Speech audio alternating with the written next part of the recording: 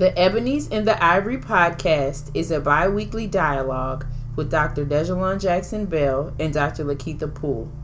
Through the EITI podcast, we plan to promote our mission of dispelling myths, rewriting narratives, and championing women of color in higher education. All views expressed through this podcast are our own, do not represent any entity with which we are affiliated, and is for educational and entertainment purposes only. For more information or to set up a consultation, visit our website at www.eboniesandtheivory.com. You are now tuned in to Ebonies in the Ivory.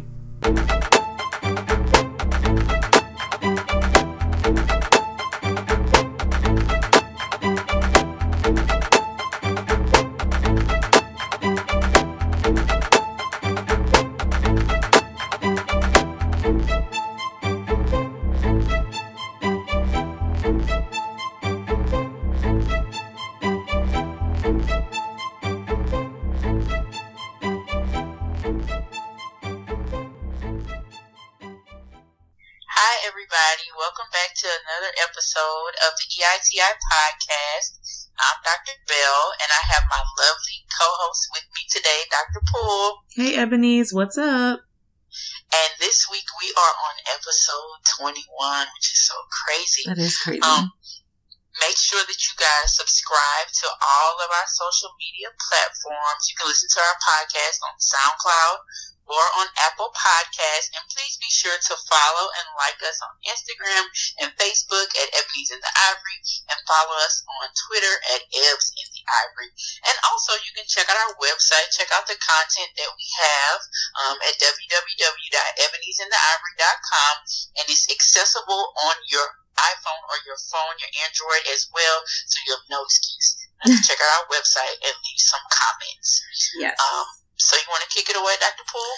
Yeah. So like Dr. Bell said, this is episode 21 already. I know it's crazy. And I'm really excited about this topic. Well, even though I think like all of our topics are always personal experiences that then we connect to research or whatever else is out there. But I think as Dr. Bell and I have gotten further and further away from the ending of our doctoral experience, we have more experience with this particular topic, and also with our peers and friends and colleagues also experiencing this in different ways, both male and female. And so I'm excited to talk about it. And of course, the actual title is like, you know, a song from one of my favorite people in the world. So we'll, you know, make all those connections for you guys later. So, this week's topic, or this month's topic really, is Move Forever, Resisting Success Guilt. And why I'm excited about this topic is a lot of people are pretty aware and knowledgeable about survivor's guilt,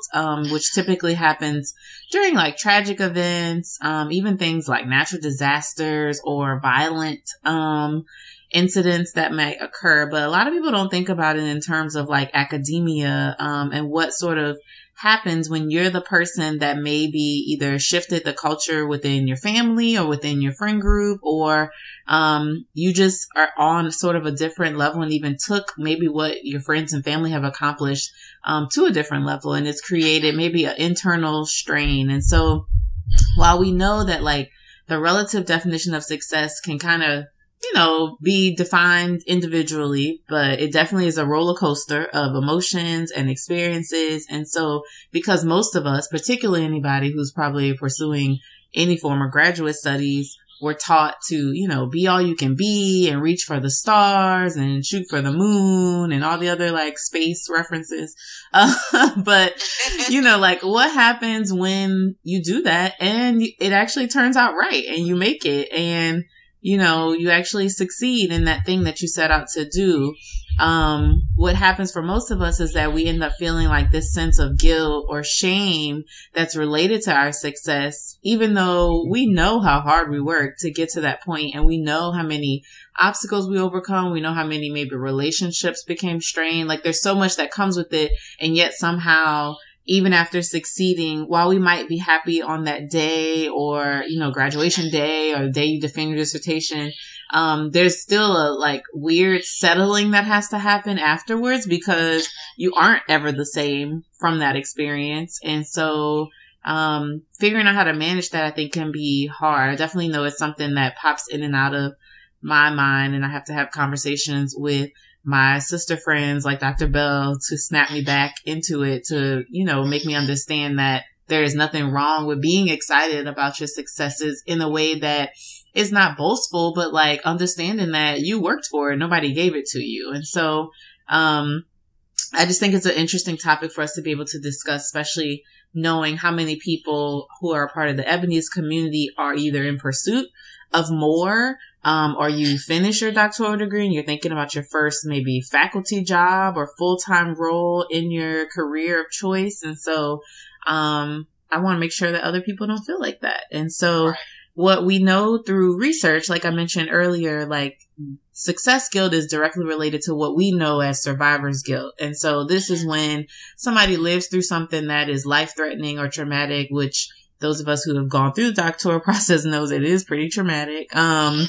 And sometimes feels life-threatening. You feel like you might die.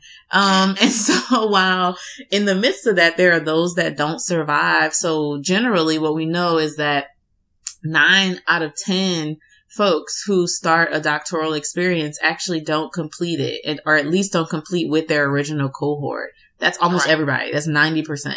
And so for those that have come out on the other side of that, or you're in the midst of it right now, it's really being able to understand what survival looks like, which is what we hope everything that Ebony's and Ivory stands for is about, like helping you figure out how to survive and how to thrive in the midst of it. But I think that we can all agree that like going through this experience, whether that's the dissertation part, selecting a committee, figuring out your topic, comes with some trauma that then leaves lasting effects. And so what we end up with once we actually succeed and work through it, is this guilt that is kind of a mix between shame, excitement, but also just sort of like questioning, why did you make it? Or why were you the one that was able to pull it out based on, maybe some of your friends who've even started the journey with you. And so I think just being able to be transparent about that and for us to chat, about it today is useful. Obviously you want to hear more of like my experiences. It's in the blog, so check out the blog. But, it's just interesting, right? Like, why are we ashamed of success when we worked really hard to get it? And I think, there's oftentimes like this, emphasis on like, well, I had to get it because I needed to help my family, or I needed to, just change the narrative maybe about where the person is from. But we never really pay much attention to the emphasis that needs to be on sort of the emotional payoff of like achieving success as well. Like it takes a huge burden off of you to know that like, man, I did it. But in most cases, we don't relish in that. And we only then think about, okay, what's the next thing that I can do? What's the next title? What's the next, pay raise I can get? And while that comes with your hard work, it takes a little bit of the joy and the excitement out of the moment. And so I just want us to chat for a little bit about our experiences with that and give you guys something to think about. So any thoughts on that, Dr. Bell, before we jump into questions? Even before we say that, like, I like what you said about, achieving something and then kind of almost discrediting yourself by thinking, okay, I did this, and brushing it off, like, what's next? Like, it reminds me of when we got our master's degree.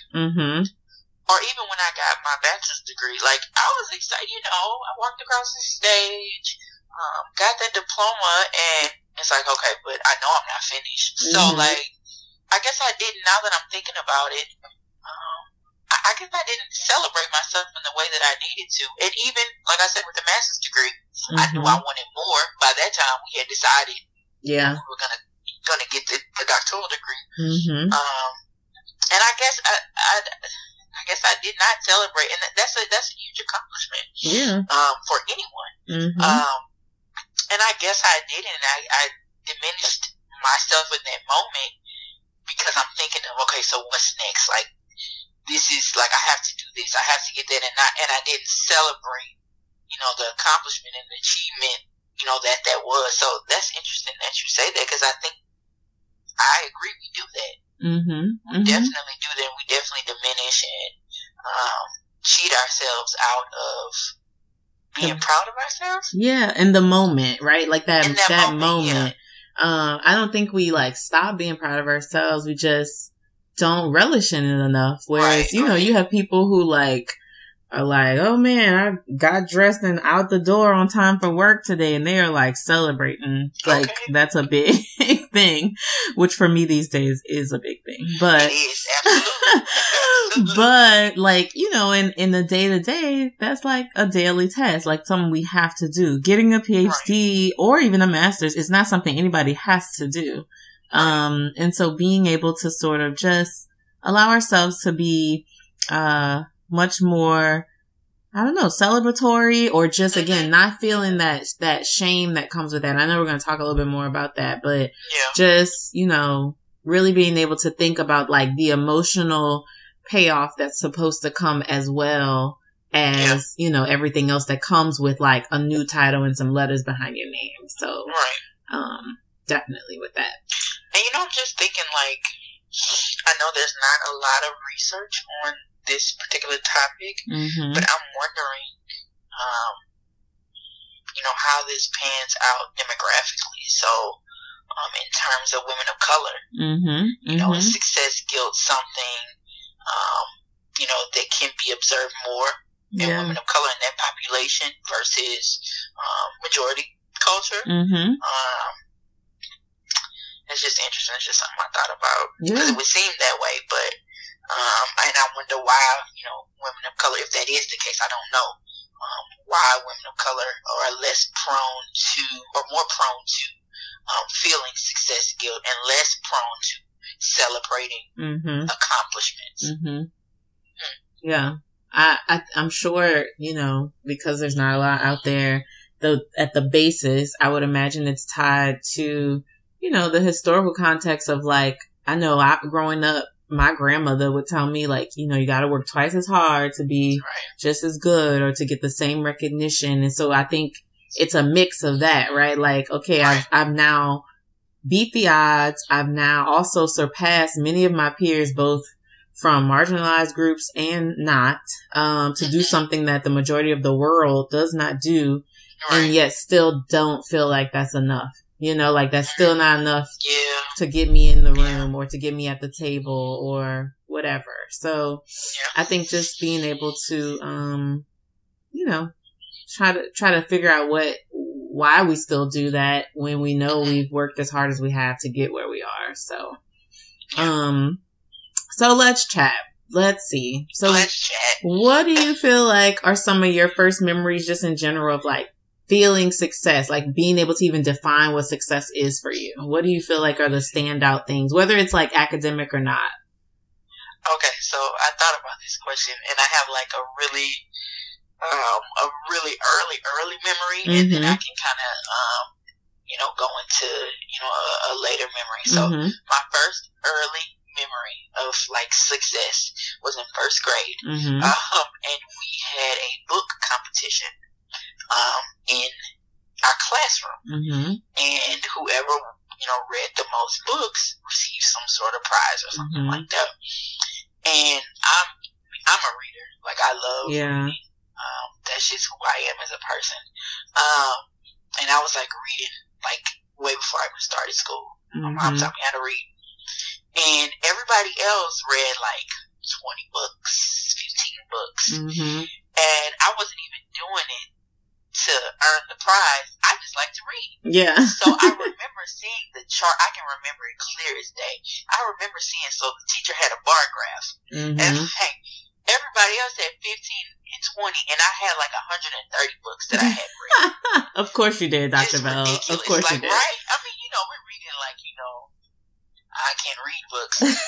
But I was, like I said, I wasn't doing it for the prize, and then I just remember seeing it and being like, the teacher, like, gave me like a medal, and I got the prize, and like just standing before my classmates, I felt bad because I outshine them like ridiculously. Like, you know how we talk about being like in sports, like a sportsman, and how you don't run up the score on people. Yeah.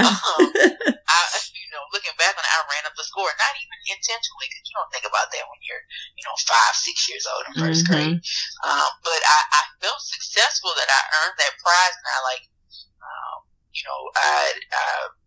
surpassed whatever my classmates were doing. But I felt bad too. Yeah. I felt bad about that. And then in high school, I can remember I took the PSAT in 10th grade. 10th grade, yeah. And, I scored, pretty well on it. And I, getting scholarships, and I, was a National Achievement Scholar. Now, my close, some people in my close friend group also achieved that, but then some didn't. So, that happened in 10th grade. We were actually honored for that, when we graduated. So, I mean, I'm still, me and my classmates and I, we're still, our pictures in the paper, we make the paper and all of that. Those pictures are still in my high school. Yeah. 14 years later. Yeah. So I remember, it was a big deal. We, I called her to class. We had to dress up. We had to take pictures in front of the school. And with those friends who shared in that experience with me, it was great. But then, returning to class and, you're the only one, dressed up in your class, and you're feeling oh, man, I hope I don't seem like I'm a know-it-all, or yeah. I hope I don't want anybody. I don't think I'm better than y'all. Yeah. Feeling bad for achieving. Yeah, definitely. And that's something that I feel like as women of color, as people of color, those who are high achieving, I feel like that's a common feeling and a common notion. That you feel bad for standing out. Yeah. So or you feel bad for achieving. Yeah. Feel bad for achievement. And I'm an educator, and working with my students, my young men and women of color, we often have to have conversations about not dumbing yourself down to fit in, or not wanting to stand out because, you have, you're academically inclined. So, often I have conversations with my students about that. But that's something, I had to deal with, going through K-12 as well. So it's just interesting. When I was reading, over what we were going to talk about today, those are just some of the things that I, immediately thought about. Yeah. What about you, Dr. Poole? Yeah, I definitely remember almost like you, very early memories of being, called out during the assemblies for the A honor roll, or, I was in the 5th grade, I was class president, but I feel like it was because I was, popular more so for being smart, not because of cause I still don't really like to follow politics. So I know I wasn't following the politics of elementary school life to be somebody's student body president, but I was, and so, those sort of things, I think, while great achievements and stuff that I definitely in the moment, I think was proud of, I also could feel, this, the sort of separation that it then creates between you and some of your peers. Right. And so then the older you get and you start getting to middle and high school, then your peers, some of them are more vocal about, how they feel about you standing out in that way and stuff like that. So I have a very early memory specifically of when I was graduating from kindergarten. I had to do, and you and I both have mothers as teachers. So I too was reading and writing well before I got to preschool and stuff. I went into it already knowing a bunch of stuff. And so graduating, there's usually a speaker or some sort, and the speaker has to be introduced. And so I was chosen to introduce the speaker.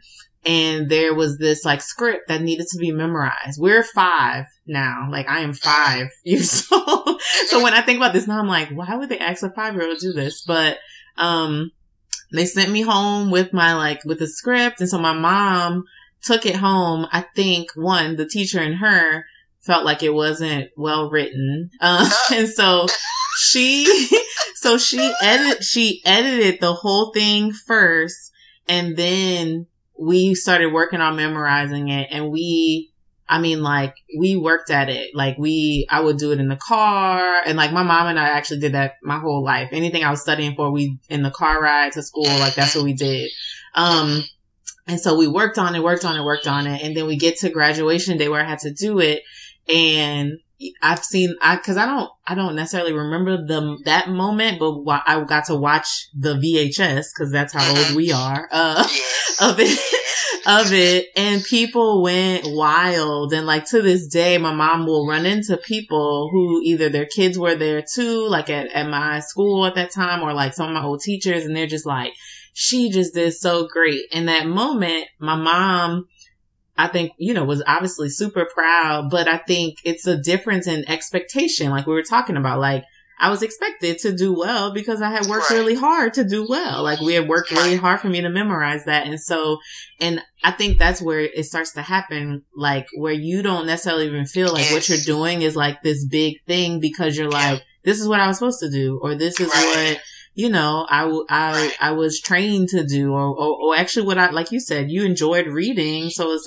well, this is what I do. I like to read. So that's just what it is. And so that has always stuck with me as a very, a proud moment. I think now I can, appreciate more that being a 5-year-old and literally reciting, that speech was probably at least 8 minutes long, which is a lifetime. To have to recite this lady's her career path and who she's married to and her children. It was a literal introduction, being on the Grammys or something. It's crazy. And so I can remember the excitement around that. But like I said, you get older and it shifts. And I also have very clear and vivid memories of, sustaining myself as a A student, and always, being awarded for that in elementary, middle, and high school. High school is a whole different game, because I went to school with people who did not look like me, and that was a true, that was a game. Yeah. That's a different beast right there. Yeah. I was we could have another episode on that.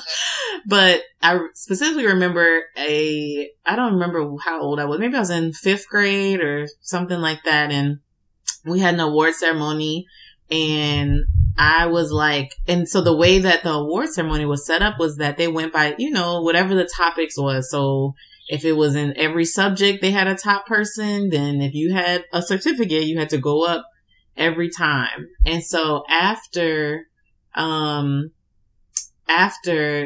they let us go home early that day. I don't know why I remember that. They let us go home early from school that day. And so if your parents were there for the thing, they got to take you home. So I remember going upstairs to get my I know that's the best, going upstairs to get my backpack. And I came back down later. My mom told me, and I overheard it because it was ending at the time, a conversation that was full of parents. So not other students, but parents saying oh, well, it was the Lakeitha Poole show today, or something like that. Something very cruel. Not knowing that my mother was standing in the circle. They didn't know whose parents were who, which is dumb. That's stupid to do. But, and so they kind of let it go on. And then one parent made the remark of well, I heard she's kind of the teacher's pet. And so my mom at that point, because she's from the 9-1, so I know. I just want to know what she said. So she said, well, last time I checked, I wasn't raising an animal or a pet. So, of course, these parents, which is so funny because I still know these people today. These kids don't know their parents probably were doing that. But she made this statement to be basically to shut them down, in the sense of if you don't understand maybe why a kid is successful, that's not for you to try to pick apart. And so her last statement to them before we left, and I was standing there, I heard her say that she's like, just like everybody else, she had the same opportunity to create success for herself and academically and socially and just like everybody else's kids. And so, if your child didn't do that, then that's on them and maybe more so on you. And so, we made an exit. So I know that just talked about this Sunday, but it's just like, it's one of those things where even though my mom was absolutely right, she handled it with so much class. Cause I don't know. This is probably why I don't have a child yet. Cause it's going to be bad. But, it's just her ability to be able to, make sure that she didn't tear down anybody else's child in order to then make sure that, I still knew that what I did was the right thing. However, I clearly have never forgotten that. And that was in the 5th grade. So you're like, what, 10, 11? And so recognizing that while that was a great day of success for me, that definitely was a moment where I was just like, well, dang, what's wrong with being smart? Or dang, what's wrong with, And so, being able to know that while I actually think it probably pushed me even more to do more of what I ended up accomplishing, but it's just not the same feeling. And I think it slowly kind of chips away at that when you have those little moments. And then I think you get to, like we said, by the time we hit our master's program, we're like, yeah, we just doing it because this is what we got to do. And we just, going into it and excited about finishing our master's, but like not even thinking about, wow, what a big thing that I've accomplished, or look how far I've come from that kindergarten speech to my master's. And so, I definitely, think that there's like a mix in that those memories, we're both, therapists. We understand that stuff sticks with you in a way that sometimes isn't the negative feeling that you might feel in the moment, but it somehow still drives you. So it's still a part of your experiences. So I think it's interesting how you can then have those type of experiences. And like we were talking about earlier, just when I was describing the connection between survivor's remorse and success guilt, is this idea of like, there's still trauma related to both. And you end up, either feeding off of it and using it to motivate and drive you, or you maybe turn the opposite way. And so I think about peers that we might have had who have all the potential, who had all the potential, and maybe being told the wrong thing or not being motivated, externally by people in their life, took a whole different life path. And, maybe haven't experienced the things that we have. So it's a very like interesting, experience, and definitely something, like you said, for both of us as educators, and then people who are maybe doing research and all that, to be mindful of, like, just be, very intentional about how you address folks in their success. So, absolutely. Yeah. Absolutely. What about now? Like, do you feel like you use really good memories for you? Do you feel like those things, good or bad, have allowed you to, create like more opportunities for yourself? Like, where have you seen that sort of play out where it's pushed you harder, or maybe, other times where you've had to question yourself now that you've reached what you have in your career?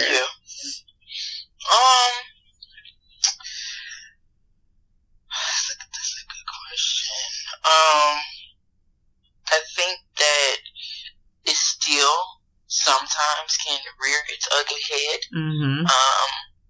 I think that I have to be intentional about, and this is what I tell myself: don't dim your light. Don't dim your light. That's something that, I tell myself often. Even working with, in the environment, in the setting that I work in, I'm one of the youngest people, period. In the school, in a role in my school. And then on top of that, I have the nerve to be Dr. Bell. And it's funny because my principal's name was Dr. Bell too. But I have the nerve to do that, and I have the nerve to walk around and be addressed as such. And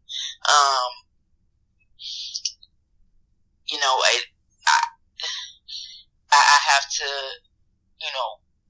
remind myself, and it almost ties into, and I've been trying to think this whole time of how I want to verbalize how it's so related to imposter syndrome, but I haven't figured it out yet. Mm-hmm. But I think that the two go hand in hand.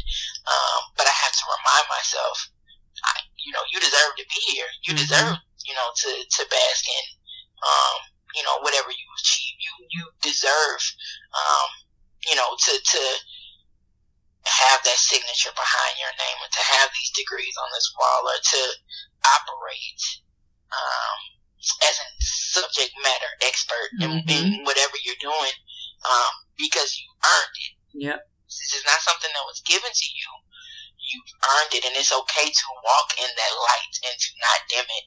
I tell my friends know. I call my friends out all the time. Mm-hmm. Whether it be through Ebony's and Ivory, through our tribe as a platform or whatever. I'm gonna blast you if you've done something great, because we don't do that enough. Mm-hmm. Especially women of color, we don't do it enough when we're achieving such great things, and we just kind of have a tendency to, just kind of sweep it under the rug, or, Mm-hmm. there's the term, humble bragging. We try not to be a humble bragger, so, we're working hard, and we have, our heads down working hard, and, we don't, celebrate ourselves, as much as we need to. And I told my friend this the other day, it's not even that, you need to brag, or you need to let people know that you've achieved this, or to share your experiences so that people know that they can do it as well. Mm-hmm. So you can be a model to someone. Yeah. We talk about, influencing in counseling. What's the biggest way to build self-efficacy is to see somebody else, to see a model, someone who's done it, that has a huge impact on somebody's self-efficacy, someone who looks like them. When it comes to mentorship and modeling and all of that. So it's not that, we don't hide our lights under bushels, because people need to see that, somebody like me can do that. Right. And it's not about us. It's really not.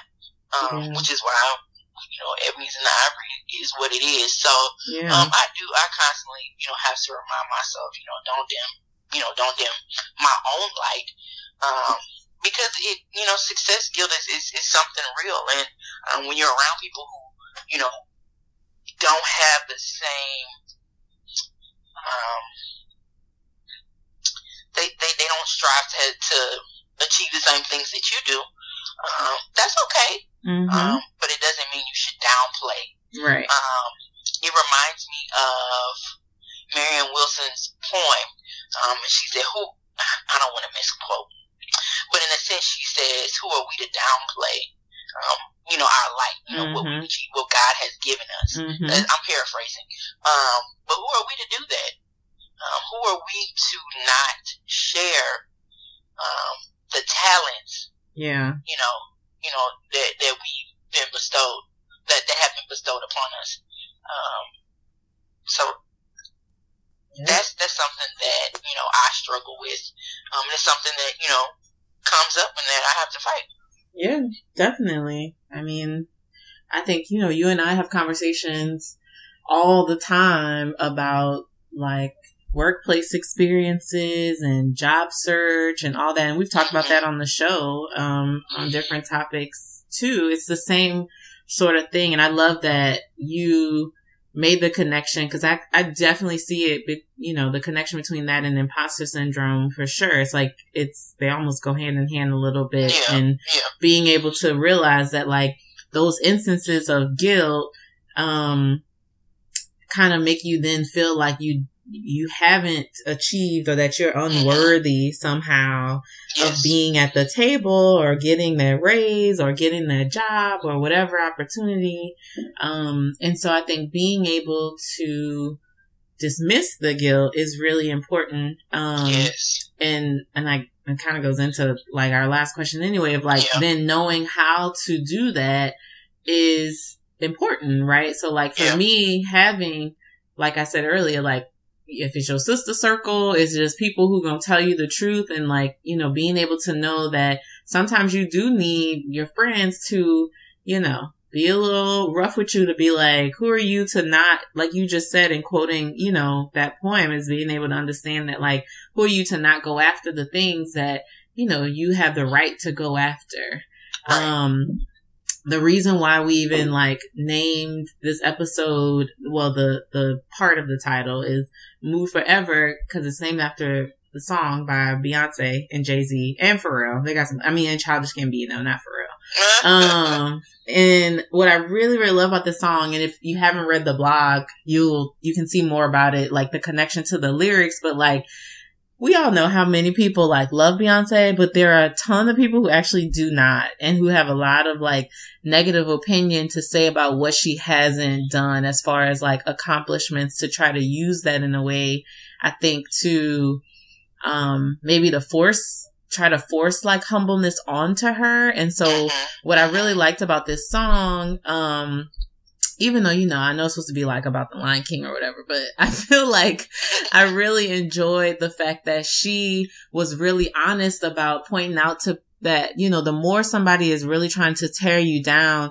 that really shows about the fact that they are still somehow, you know, struggling with themselves, or they're in their own struggle about how to achieve their level of success or the things that they want, or, you know, how to really be able to think differently about what does it mean to really relish in the stuff that you've worked really hard for. And so I really, really love like the section I put in the blog about is basically her saying like, I'm so unbothered by y'all's comments. Like, y'all are super pressed, worried about what I'm doing or haven't done. And meanwhile, I'm building an empire. I'm raising children, like Black children who know who they are.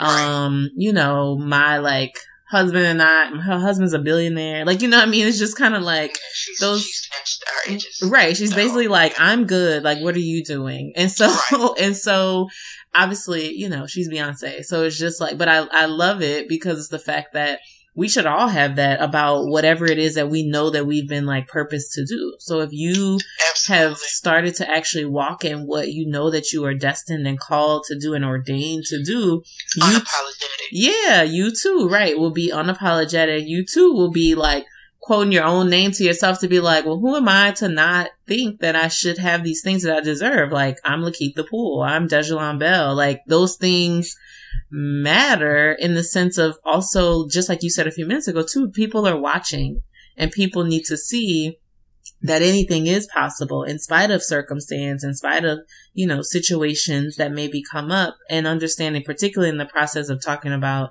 the doctoral journey, that it is doable, that it doesn't mean it's easy, but it's totally doable. And so for you to kind of hide your success or diminish your success, you're taking away the potential motivation and opportunity for somebody else to do what you did, or to follow in your footsteps, or to maybe even do it even better and take the platform that you created to another level. So I just think that, you know, we have to be able to then know where to get that type of, I guess, motivation or positivity from. And so for me, that's always like I said, my friends and sisters, my mom is a big part of that. But eventually you got to learn to have those messages internalized and be able to walk into a room and know that it's your room to take command of. And so those are how I think, as I continue to work on, because I think it is something that we are going to constantly have to work on, because the messages that are out there are so opposite of us doing that. So for me, it's just always making sure that I'm giving room for the thought that, like, yeah, I belong here, or yeah, I accomplished this thing, or yes, you will call me Dr. Poole, because that's what you call, you know, the person, the non-person of color who's in the room, who's also doctor, whoever. And so being able to just like, and not be, like you said, be unapologetic about it, so that, you know, you set an example, you set a tone, and you set an expectation for everybody. So that's, I guess, like I said, both questions in one, like where I've seen it, and then how do I like protect myself from falling into that trap. Any thoughts from you on like other things that you do in addition to those, of like, how do you protect yourself from those feelings when they come? Like I said, just that my mantra is don't diminish. Mm-hmm. You know, we're not dimming our light, we're not hiding our light. It kind of, sometimes I think about, Black Panther, whenever he was fighting, and his mom said, show them who you are. And it like snapped him back into reality. Yep. It's like, no, like, tell them, show them, like, you're purposed for what you're doing. It's deeper than the bragging and the securing the bag and whatever else that looks like. Is you fulfilling a God-given purpose. Right. He didn't give it to us to be ashamed. He gave us treasures. We're treasures, the Bible says, in earthen vessels. We have a treasure on the inside of us, so how dare we, feel guilty, or not, capitalize, on what we've been giving, because we've only been given it so that we can enhance someone else's life. It's not for us. It's not for us. We That's reap right. the benefits from it. Yeah. But it's not for us. It's to edify and build someone else up. So when we diminish ourselves, we're diminishing, someone else's life. It's funny because my pastor said the other day, there's a song called, Everything Attached to Me Wins. He says, when you're not fulfilling your purpose and you're not walking, and it was a message on procrastination, so I was in there. Ooh, ouch. I need to listen to it. It's awesome. It's so good. I keep listening to it. When, you're not walking in your purpose, then everything attached to you is losing. It's not winning. It's not winning. So it's our responsibility, he said, to be bold and courageous and to be unapologetic. And just, I deal with that. I that's something that I have to be intentional about addressing, and doing introspection within myself. You let voices creep up, and you have to remind yourself, wait, no, like, I'm supposed to be here. This is what I'm supposed to do, and it's okay that I've achieved this. I didn't do it in my own right anyway, or in my own strength. So it's okay that it's okay to be proud of myself. It's okay to have certain expectations, like you said. That's why it was given to you. Right. So, just like repeating truths to yourself. Yeah. Repeating truths to yourself is a way to protect yourself. And that's what I do and am working on doing even more when those thoughts and feelings pop up. Yeah. I think we just have to embrace our glow up. Like, people talk about your glow up externally, because we all look at them pictures from 5th, 6th, and 7th grade like, what were you doing? Mine are stashed away in New Orleans. But I mean, it's the same thing, like achieving that academically, whether, again, if it's a master's degree, if it's a PhD, if it's a tenure faculty position, if it's, a high executive role, that's a glow up. Like, that's worth being able to celebrate, and you can celebrate that and still, be humble and knowing that, you're still just a vessel being used to, show both what it is that you are purposed to do, but also to help somebody else. So absolutely. Definitely. Absolutely.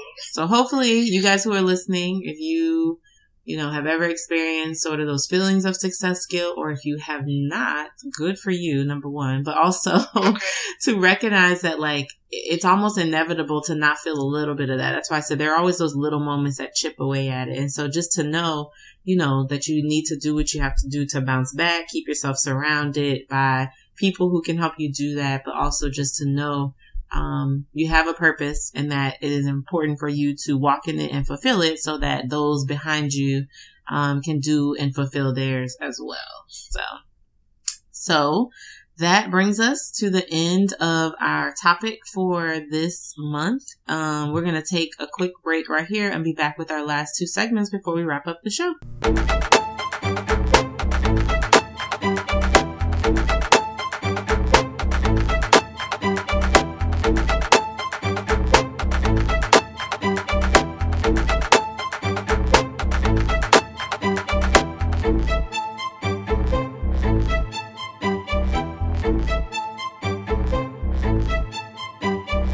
Hey,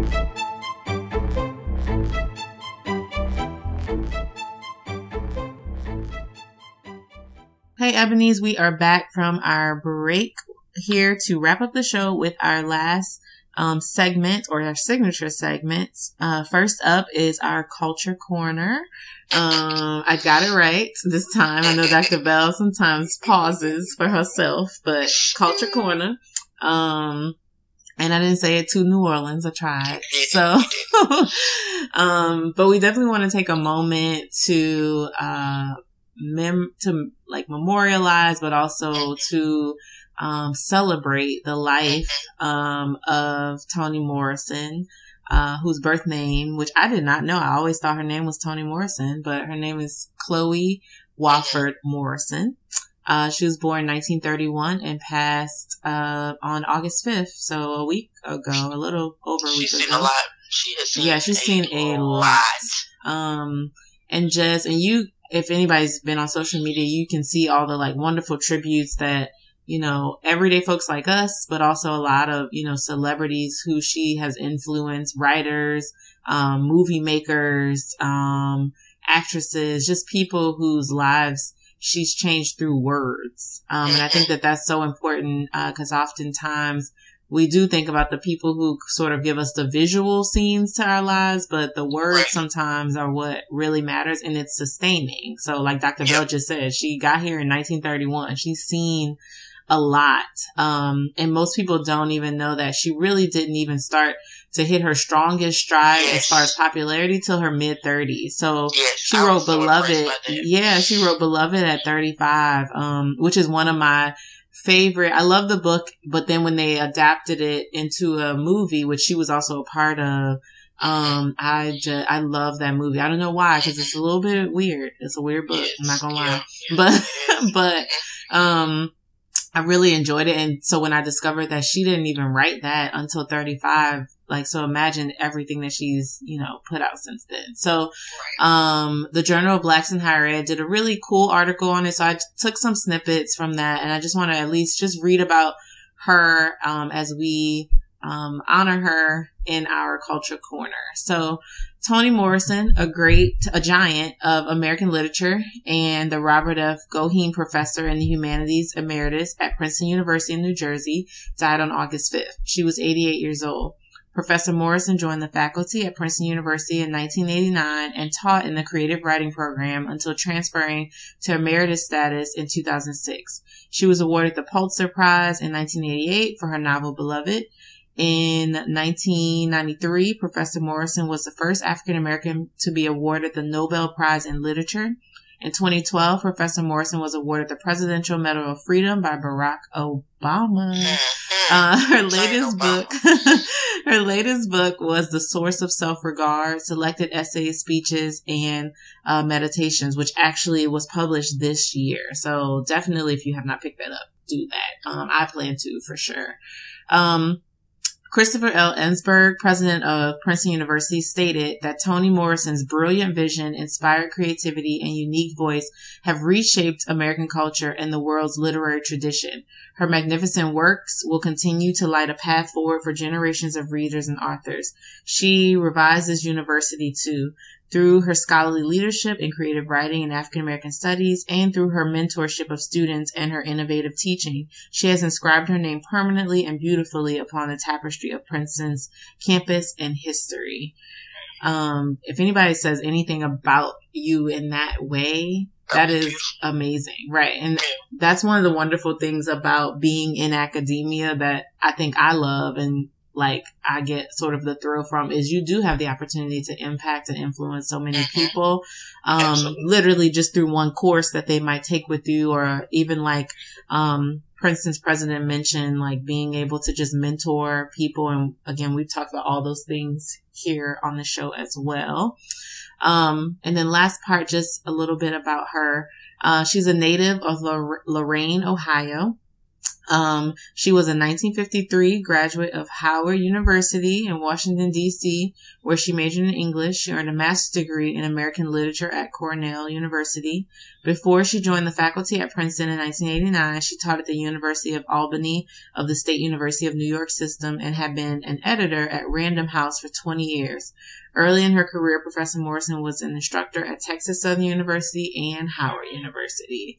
So she has just left this extra large footprint across not only the nation because of where she's taught, but literally across the world through her words, through her published works. And so, of course, we are saddened by her loss, but are definitely continue to be inspired by who she was and who she will remain, as we all seek to sort of figure out our place and create our own footprint in the world. So to Toni Morrison, we honor her, and she is this month's Culture Corner. And then last up, Dr. Bell, our favorite part of the show. Yeah. So it is time for Ebony's in the Spotlight. This month is special. Our Ebony in the Spotlight is Lauren Franklin. Lauren is a native of Bowie, Louisiana, and is currently a high school math instructor at Capitol High School in Baton Rouge, Louisiana. Lauren received her Bachelor of Science in Mathematics with a concentration in discrete math from Louisiana State University, and her Professional Science Master's in Integrated Science and Technology with a concentration in Mathematics from Southeastern Louisiana University. Lauren has recently been accepted into Southern University's Science and Math Education doctoral program. So that is a mouthful. First of all, when I asked her to give me the specifics on her bachelor's and master's, I was like, oh, that is official, first of all. Right. I was like, she's smart. Like when you read that. Like you teaching math. Like you reading math. Like that's beast. Like I can't relate. I'm sorry. Yeah. I don't even like to do mental math anymore. Yeah, you're a beast, Lauren. I don't do the quantitative. I don't do that. That's where me and Dr. Poole, we merge. I don't do that. I use words. I'll analyze something with quickness, but I don't do those stats. So that's just super impressive. Lauren is my line sister. So of course, she's a special place in my heart. And not only is she super smart, but she is super personable. She's one of the funnest people that you will ever meet. If you know Lauren, you know what I'm talking about. Super funny, super talented, clearly super smart. So Lauren, we absolutely wish you the best. My mother actually went through this program and got her PhD in science and math through Southern University. And my mom always talks about how great the professors are, how great the program is, how caring they are. She still, to this day, 7 years later, speaks so highly of the program. So I know Lauren is going to do well and bring her own spice. She definitely is spicy and the life of the party. So I know she's going to bring that in. I'm just so happy that you were, because she's been talking about it, and I knew she was going to pull the trigger, but she pulled the trigger.